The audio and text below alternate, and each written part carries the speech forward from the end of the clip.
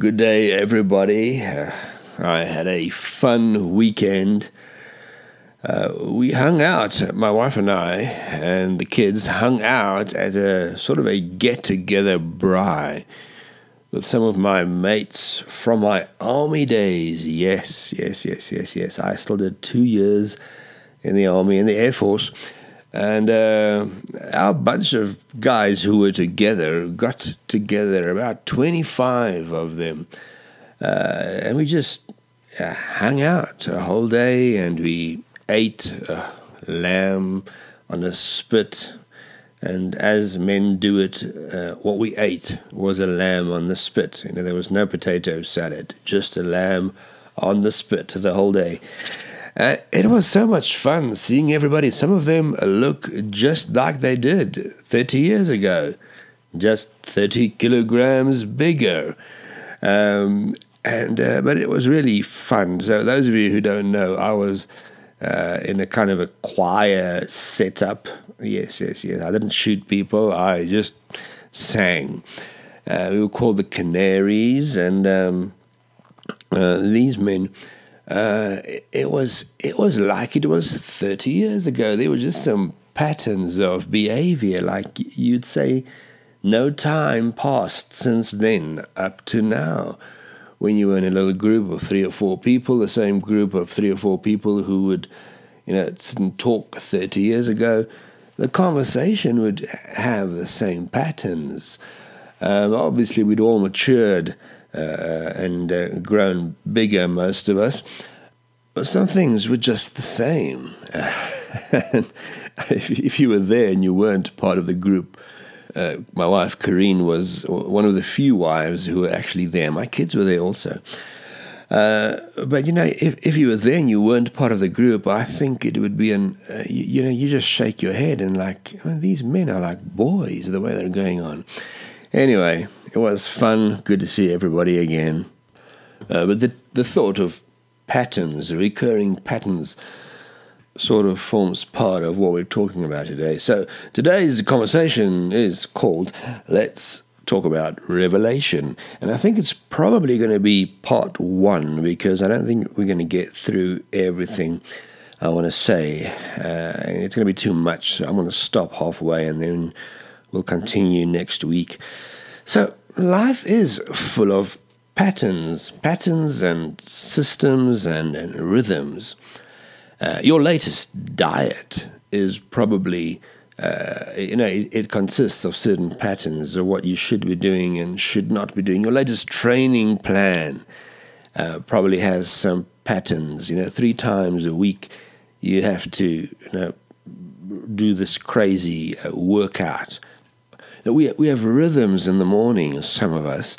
Some of us have very hectic rhythms. You get up at this time when your alarm goes off, and then you shower, and then you do this, and then you put your contact lenses in, and then you maybe have some quiet time, and then you make breakfast, and others, Corrine has no pattern really. Her in the morning, she just sleeps as late as she can, and then she has an insane, whatever the case may be, half an hour, 20 minutes, 10 minutes of rushing and doing 20 things at the same time, and gets late out of the house. But that is also a pattern. Her lack of pattern and system is also a pattern. And if I have to go out with her, then her pattern that makes me late creates a pattern of frustration. But patterns are generally a good thing. Most of us somehow work well with certain rhythms and systems. We create rhythms and systems that work to simplify things. There are certain reports that must be in, and we hate them sometimes, but then when everything goes smoothly, we actually like the result. We all hate stopping at the red traffic light. I do. But we're happy when it's green, and some of us don't understand what the orange one means. But eventually, we all abide to this traffic system of red, green, and orange for a 90%, and we get to work pretty smoothly, or back home pretty smoothly. And if you're on the way home and you're in a hurry and you're done, and if there were no traffic lights, it would be chaos and you wouldn't get home. So actually, we're very thankful for this pattern, this rhythm, this system. Patterns can either enslave you or empower you. It's all about your perspective, really. It's how you look at it. If you'd say, I hate these freaking traffic lights, they just, I'm a slave of the system. I just have to stop when they say stop. Why can't I be my own boss? Or you can say, no, well, they actually empower me. I'm very thankful for this. Otherwise, it would have been a big mess. So let's look at the Israelites who had to go pick up manna every day, except the seventh day. And this, depending on their perspective, they were either enslaved by this or empowered and very, very happy about this. But this system of theirs was sort of, I'd like to call their daily walk, where they had to go and collect enough manna for the day. Maybe you all don't remember this, but it was only enough for the day. And some people think they're really clever, so let's not have to do this tomorrow. So let's gather enough for tomorrow. But that wasn't the system that God put out there. That wasn't the rhythm. The rhythm was a daily walk of collecting, of gathering. And for those who thought they were clever and would gather enough for tomorrow as well, the next morning when they woke up, it would be full of maggots. Yeah, it'd rot. Because that wasn't what God said. God said, enough for today, except the sixth day. And then you had to have enough for tomorrow as well. And tomorrow, if you'd go out and break the pattern, because the pattern was 6 days and then 1 day not. The pattern wasn't every day. It was 6 days and 1 day not. If you'd not listened and you'd go on the seventh day to pick some up because you wanted it fresh, there wouldn't be any, because what God said was every day, just enough for today. Not enough for tomorrow, and then it rots, but just enough for today. And whether you liked it or didn't like it, this was the system. This was your daily walk, and abiding by this would eventually get them to the promised land. So God often has patterns or systems that he uses to reveal himself or to connect with us. There are all these what we think is crazy, these crazy systems and rituals with a temple. I'm not going to go into it, but if you read all the do's and don'ts and things that had to be in place when you accessed the temple in order to access God, or when the priests accessed the temple in order to access God, there was a system, and some people hate ritual, especially when you're young. You think you know everything and you're anti-establishment. And I remember when I was young, and some people are still anti-establishment, but ritual is a negative thing for many people. However, there can be a lot of beauty in ritual and rhythm and patterns, because ultimately when God establishes ritual and rhythms and patterns, the main purpose is it's to connect with us and to engage with us. The point isn't the ritual, the point is engaging with God, going back to God's heart, connecting with God's heart, and God wants to connect with our hearts, and we often need those things just to get our heart back. I mean, going to church every Sunday is a pattern. And connecting, or going to your cell group, or having fellowship, whatever.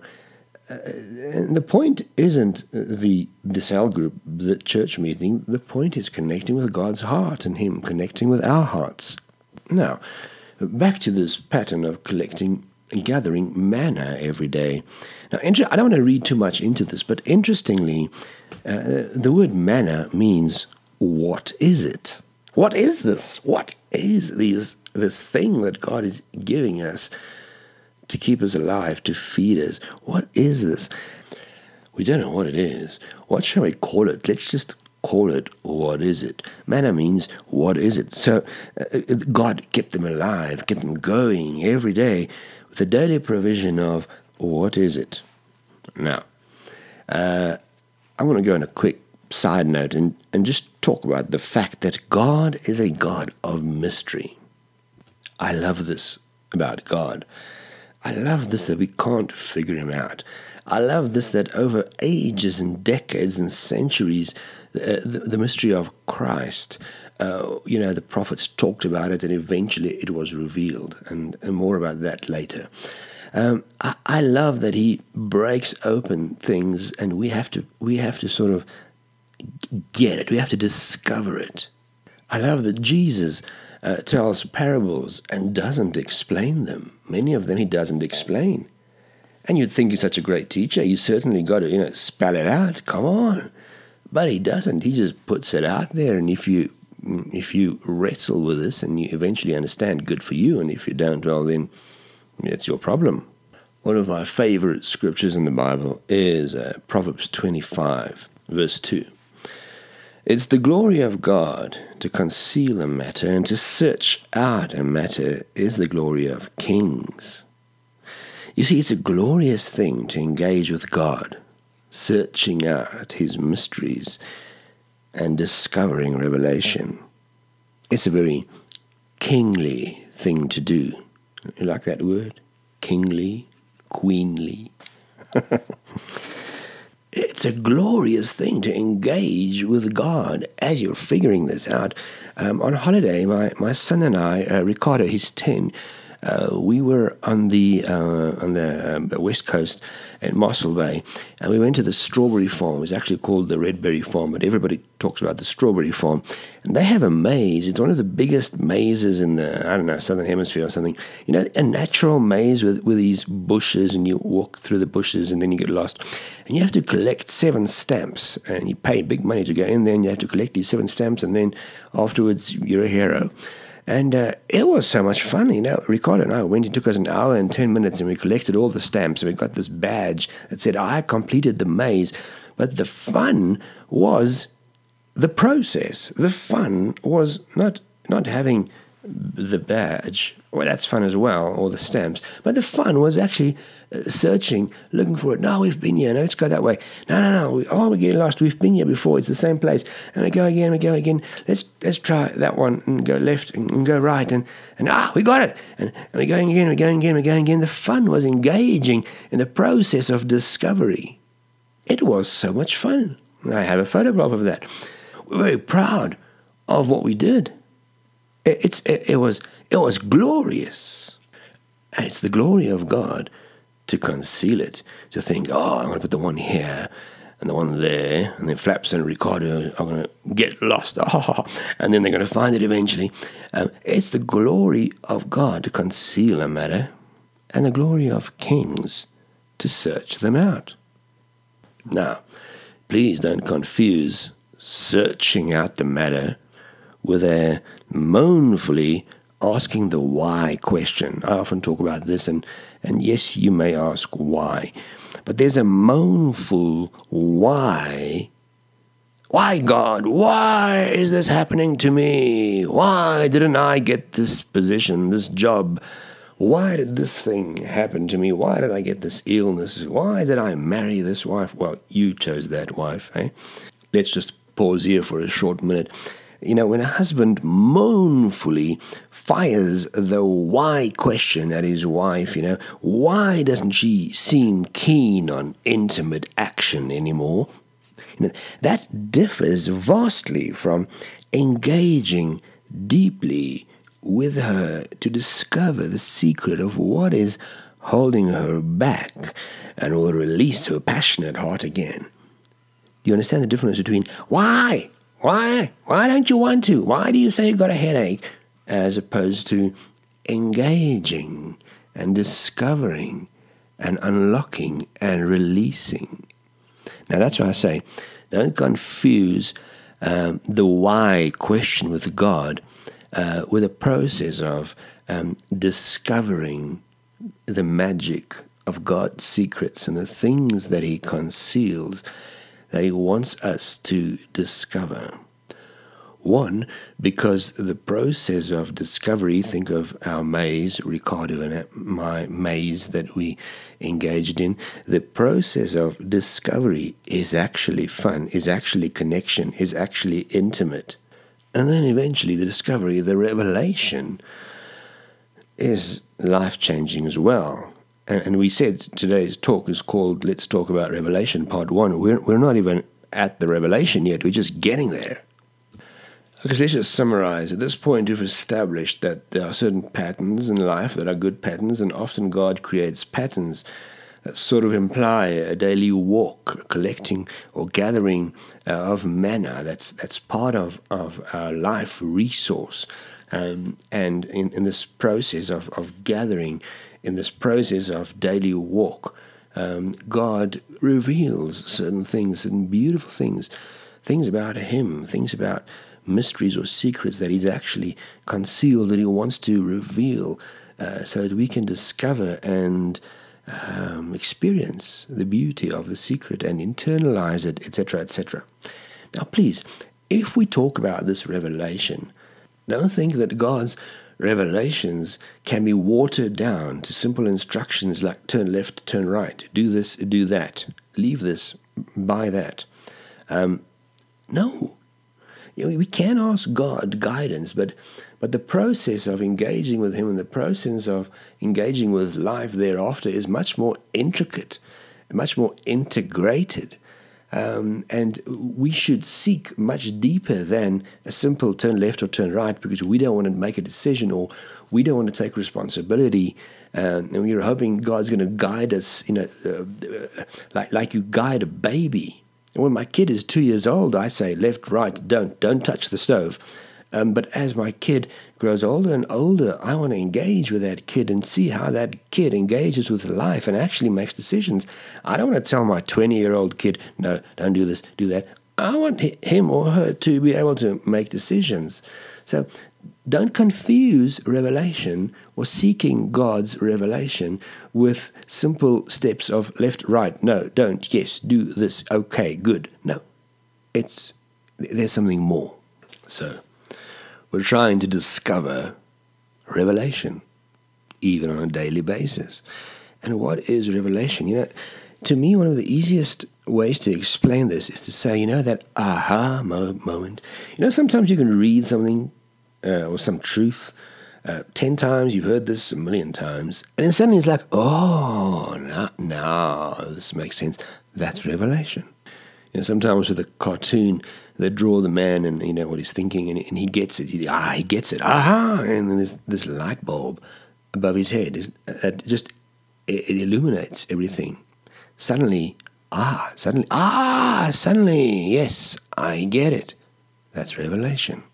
Now, obviously, it's not limited to what I'm saying here. It can be much more extravagant, much more detailed. Sometimes God gives, crazy kinds of revelations, like He did to Peter, where Peter saw a very, or to Paul, where both of them saw this very extravagant picture of what God wants them to do for the rest of their lives in terms of their ministry. I'm not going to expound on that right now. But often, it's not this big thing. It's not like Paul or Peter got this kind of revelation every day of their lives. And what we're talking about today is a daily walk, a daily discovery. Now let's quickly go look at John 1. I spoke about this last week as well. By the way, if you missed last week's conversation on your nomadic positioning, that was quite something special. I want to encourage you to go back and listen to it if you can. But, okay, John 1. We're looking at John 1 again. I'm going to quote exactly the same scripture as I did last week. In the beginning was the Word, and the Word was with God, and the Word was God. He was with God in the beginning. Through Him all things were made, and without Him nothing was made that has been made. In Him was life, and that life was the light of all mankind. The light shines in the darkness, and the darkness has not overcome it. We're talking about Jesus here. But later, verse 15, 16, 17, 18. No, 17, sorry. For the law was given through Moses, but grace and truth came through Jesus Christ. So here's what I want you to understand. God blueprinted a new system, a new pattern of revealing himself when Jesus came to live on earth. Because the law was given through Moses, but grace and truth came through Jesus Christ. God the Father revealed grace and truth through Jesus Christ. I want you to stay with me now. I want to close this morning's conversation with this thought, but I want you to get this. Jesus was the manifest revelation of who his Father was. For us to discover the Father allowed his Son to come live and dwell amongst us. Grace and truth was revealed through the person of Jesus Christ.